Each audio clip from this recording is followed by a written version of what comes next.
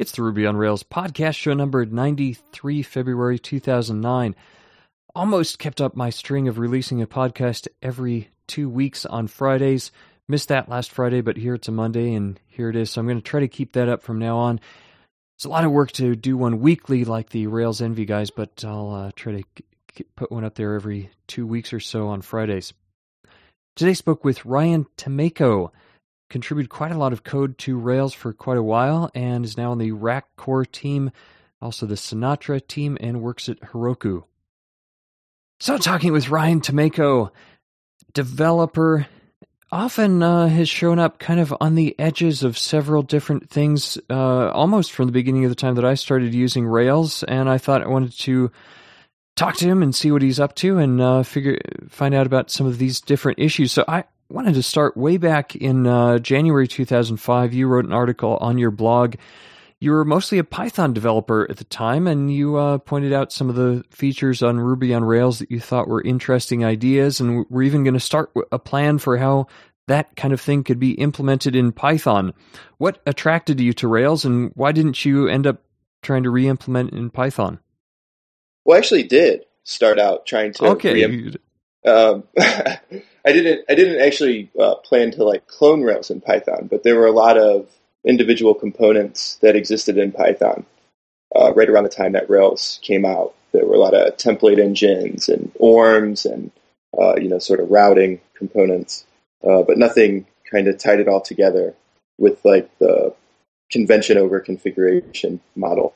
So there was still quite a bit of work that needed to be done to pull things together, and there were different pieces needed a little bit of work as well. At the time, it was kind of interesting in Python because there were sort of two factions in the Python web community, which at the time was probably about the same size as the Ruby web community, but it was much more fractured. And there were kind of like two minds about where the Python web community should go. And having seen Rails, which most Python developers, I think, once Rails had been out for a little while, had really taken a hard look at it and seen that some of the things that Rails did were very good. And so there was a group, which I would consider myself a part of, that really wanted to try to rally the Python web community to a single web framework, or to try to at least cut down the number of web frameworks so that we could have, more eyeballs on a single code base. And then there were these crazy guys that wanted to do the WSGI thing, which is kind of interesting. The Python WSGI is the web server gateway interface. I wanted to ask you about that later because Rack was influenced by that. Exactly. So I was actually anti-WSGI in Python because I thought it was interesting, going to be almost detrimental to the community, that it was sort of over-engineering and kind of architect astronaut stuff, that what we really needed to do was all come together, focus on a single web framework so we could get the same kind of momentum and velocity as Rails.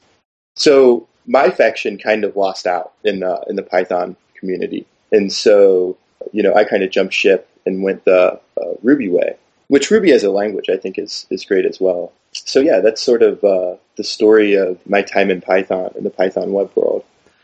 Your summary was, I think, expressed exactly what I thought about when I started using Rails, was that none of the ideas were really that revolutionary or original. Other people had, of course, view templating libraries, and Rails didn't invent the ORM or even the idea of routing, but the fact that it was all together in a nice package was great. You said, it helps you skip the tool selection phase, get straight to the problem domain.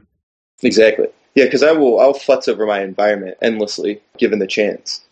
I saw that as a huge advantage to Rails. The idea that for a lot of things that just don't matter, pick a way to do it and do it that way, and it removes a lot of sort of the thinking that needs to occur when you start a project. Now, it's interesting to hear that you're involved in Rack, on the commit team for Rack, which I'll ask you about in a minute.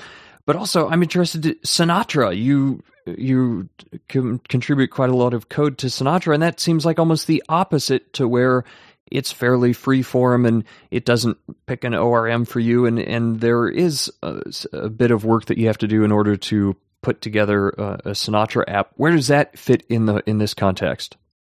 Well, I think Sinatra is really interesting in that even though you have to select an ORM and some other things, it's still very easy to get the basic application up and running. So if you start from sort of the single route or hello world, it's just trivial to get a Sinatra app up as far as, it's a single file with 3 lines of code in it. So that really appealed to me. And for a long time now, I've been looking for, or kind of had an idea of this language that could be used to explain different concepts around web architecture and HTTP. Because even outside of building web applications, I'm very interested in sort of just web architecture from a theoretical standpoint, or sort of the way, REST and HTTP works and the different things you can take advantage of as far as caching and, all these things go.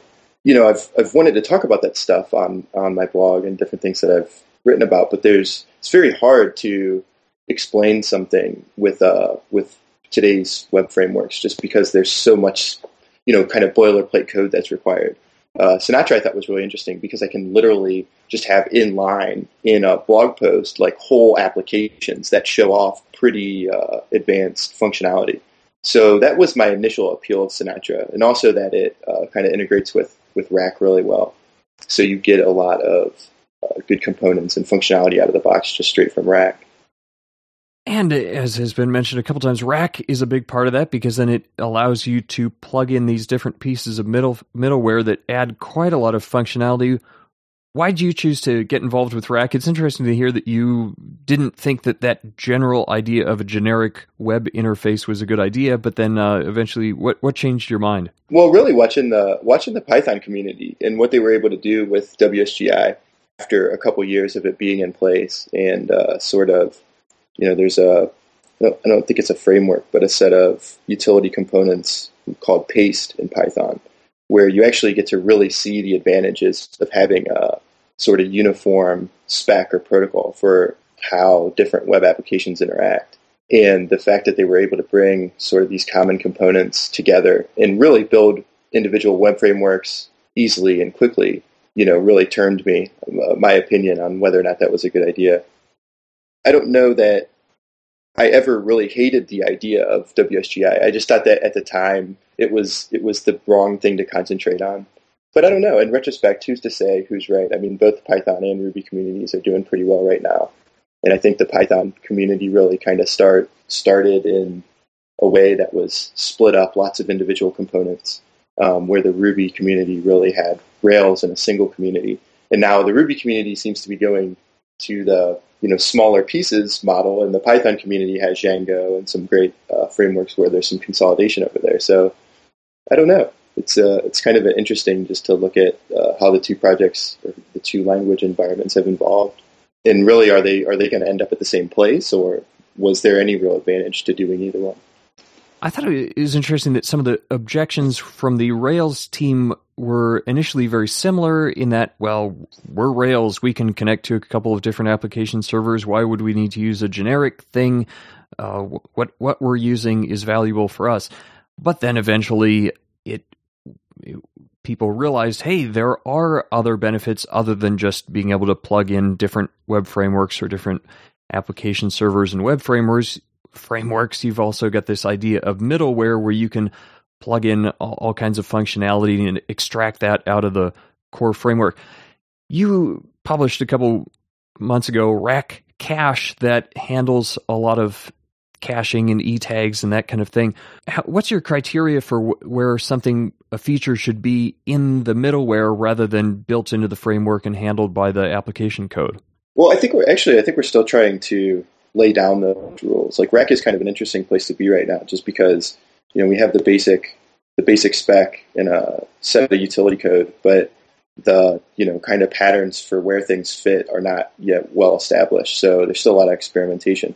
But in general, I would say, anything that feels like it's something that can fit in between the server component, being Mongrel or Thin, and the actual framework, and provide most of its functionality in a way that's transparent to the actual framework. So something that doesn't require providing an API or code that would be called directly from the user's application code is probably a good fit for middleware. And you have access to everything from the HTTP request on the way in and you can manipulate that environment for the framework. And then you also have access to the response, all the response headers, the status code, as well as the body. And so you can do, anything there like compression or authentication, things that fit nicely in the kind of idea of a network intermediary. I think is a good spot for middleware.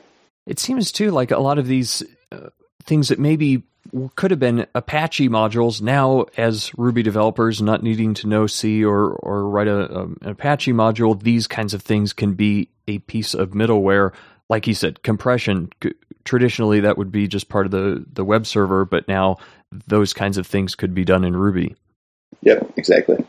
I guess you could argue whether or not that's always beneficial. I mean, definitely compression in Apache implemented in C is probably going to be quite a bit faster than implementing it in Ruby, even though I guess the underlying compression algorithms are done in C, even when you do it in Ruby. But I think the idea that all you need is Ruby and you can have all of these different features has benefits, especially with things like caching, where today it's a cache is a pretty big piece of infrastructure, so Squid or Varnish.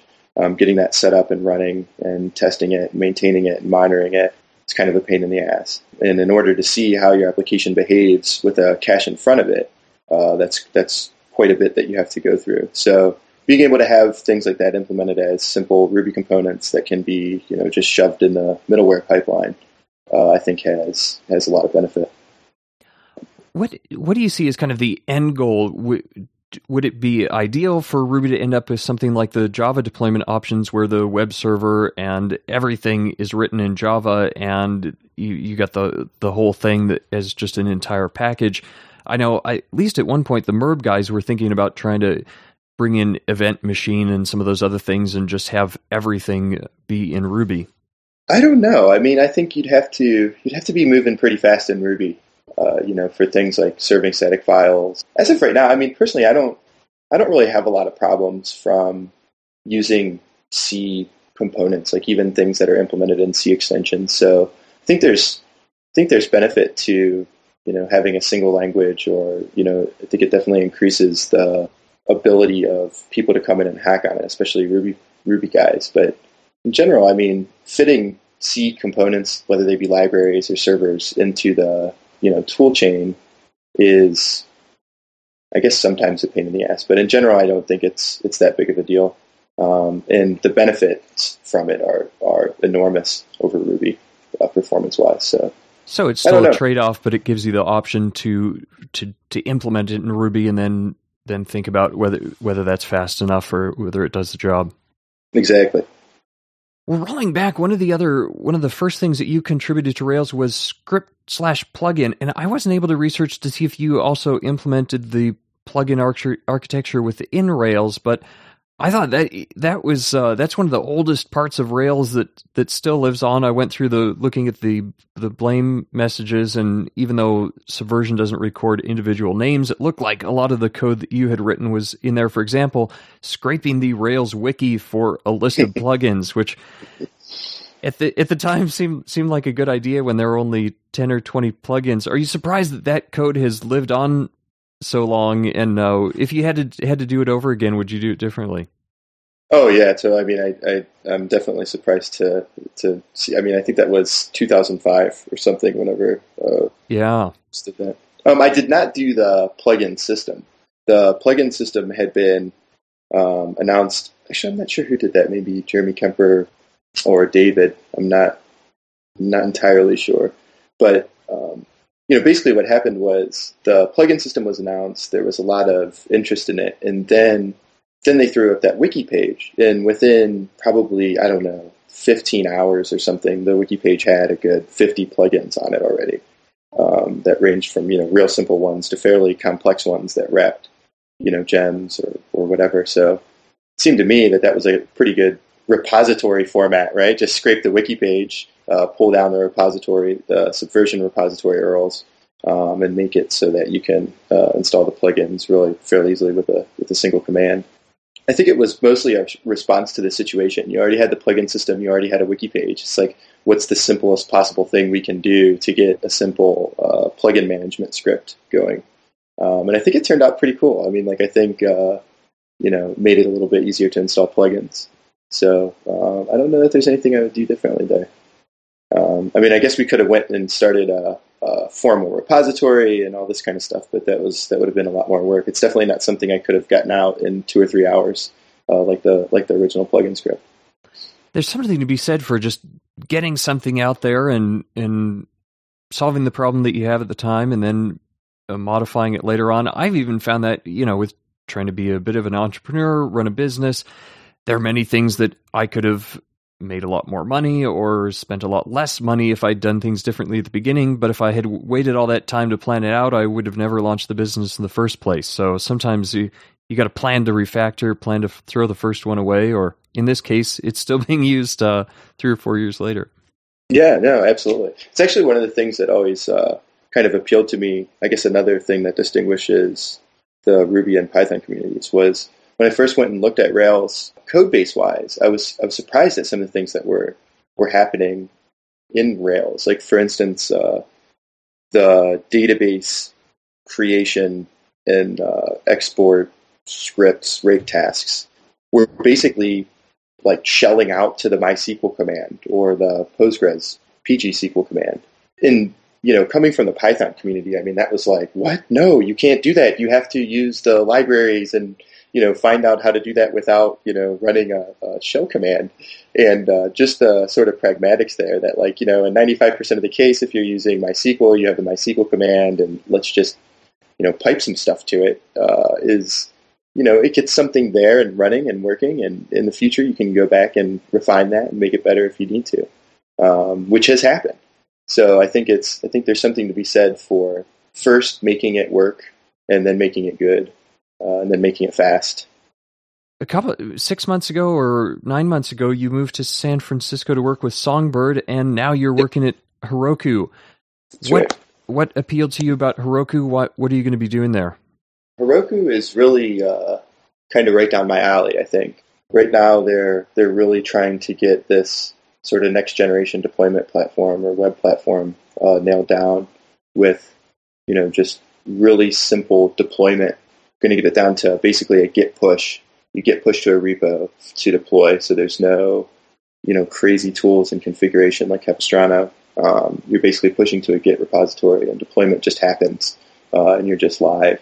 So I think that's sort of an interesting challenge and something that is fun to work on. But then also the idea of, having common infrastructure, server infrastructure available to you just right out of the box without having to do anything really. So if you look at how we're building Rails apps today, it's beginning to get a lot more complex than it was 3 or 4 years ago, as far as, you're using a lot of things like memcache, different types of databases. You're using things like caches like Varnish and Squid, and then things like message queues to do background work. And right now that stuff is really hard to, it's not hard, but it's kind of tedious and a pain to get set up. Managing all the server infrastructure is not trivial, and then maintaining it, monitoring it, doing all these things. So, the idea with Heroku is to have basically all those components just available to you right off the bat, whether that be memcache or rock solid HTTP cache or something like RabbitMQ. Today I think most applications go through like this gradual evolution where if you need to do something like process work in the background, you have to start off and maybe you throw stuff in the database and then you have a cron job running that, pulls the stuff out of the database and then runs it. Or then maybe you go with a plugin like Spawn or Workling that just kind of forks you off in the background. And then you run into the problems with that. And then you have to go, get a real sort of message queue. If all of these components were available or all this infrastructure was available to you in a way that was easy from the beginning, you could probably cut out a lot of time while initially developing. So Heroku, I just think is, I think I have a lot of the things that I've worked on for the last 5 or 6 years overlap greatly with what they're trying to accomplish. So I think it's, I have a lot of respect for Adam and James and Orion and other people who work there already. I think it's impressive that they have felt the pain of deployment, but also have enough of the hardcore low-level skills to be able to implement that kind of a system. That's quite a combination that maybe is why that kind of thing hasn't happened on a large scale for people yet. Yeah, sure, absolutely. Yeah, those guys, no doubt. I mean, every one of them have experience down at the metal, and then also just building apps. So I think that's important. If you want to bring something like that together, you have to have both of those. You have to know what people are looking for and what's going to actually make their lives easier. But then also, like you said, have the chops to implement it in a way that scales and grows and doesn't just totally fall down. Thinking about the future, do you think easier deployments, is there any way that you could even talk about what kind of effect that would have on eventual front-end web development or the kinds of applications that are written, or is it just that, well, now deployment is simpler and we don't have to worry about that?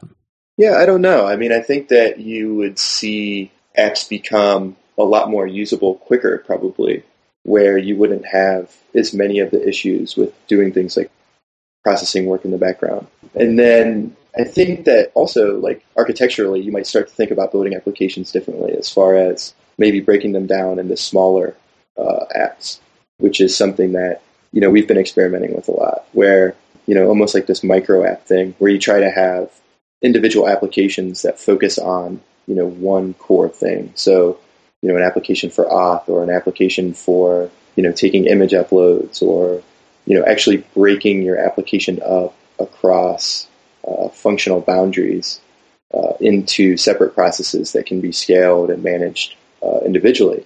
Today, I think it's a little bit hard to do that just because of all the overhead involved with deploying a new application and monitoring a new application. But if it did become as easy as git push and you're live and all of these components are just available to you, your database is already there, your memcache is already there, then I think a lot of those barriers go away and you can start thinking about designing applications differently. Now, there's definitely challenges with that sort of approach to building applications, like how do they communicate well. But I think it's definitely worth exploring because it's a lot easier to manage or develop and test small things. And then once they're working well, leave them alone and start a new one, rather than just continuing to lump code into one massive project. So yeah, I think there's definitely some interesting architectural things that you could see change there as well. I'm definitely looking forward to that kind of a direction. And it seems like there are even some things within Rails that may be leaning toward that, having more self-contained apps packaged in a plugin and that kind of thing, almost like the way that Django has a bunch of mini apps, or the way that you could just mount a bunch of small Sinatra apps under different paths and keep them pretty self-contained. Exactly. Yeah. I think actually I just saw, it looks like Yehuda Katz will be giving a talk at RailsConf 09 on like the ability to mount a Rails app into basically for lack of the better word, I guess like a rack process. So anything that's running rack, you'd be able to mount any Rails app into it at some point using either map or Rack's map functionality, which puts an app at a certain URI, or Rack's cascade functionality, which will try to invoke an application. If it returns a 404, we'll try the next application.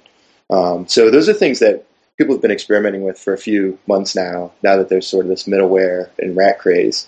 And I don't think fully understand how to assemble applications yet, but there's definitely some interesting things that could happen as far as being able to deploy things very granularly or split them out later, combining applications and plugins. So interesting stuff.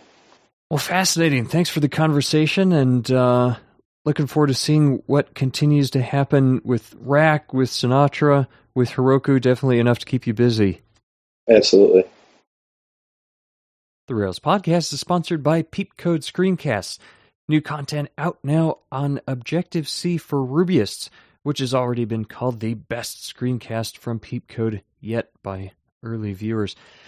Work together with Scott Stevenson of CocoDevCentral.com to put together information you need in order to get started with developing an Objective-C, which is useful for writing programs for the iPhone and for macOS 10 desktop applications.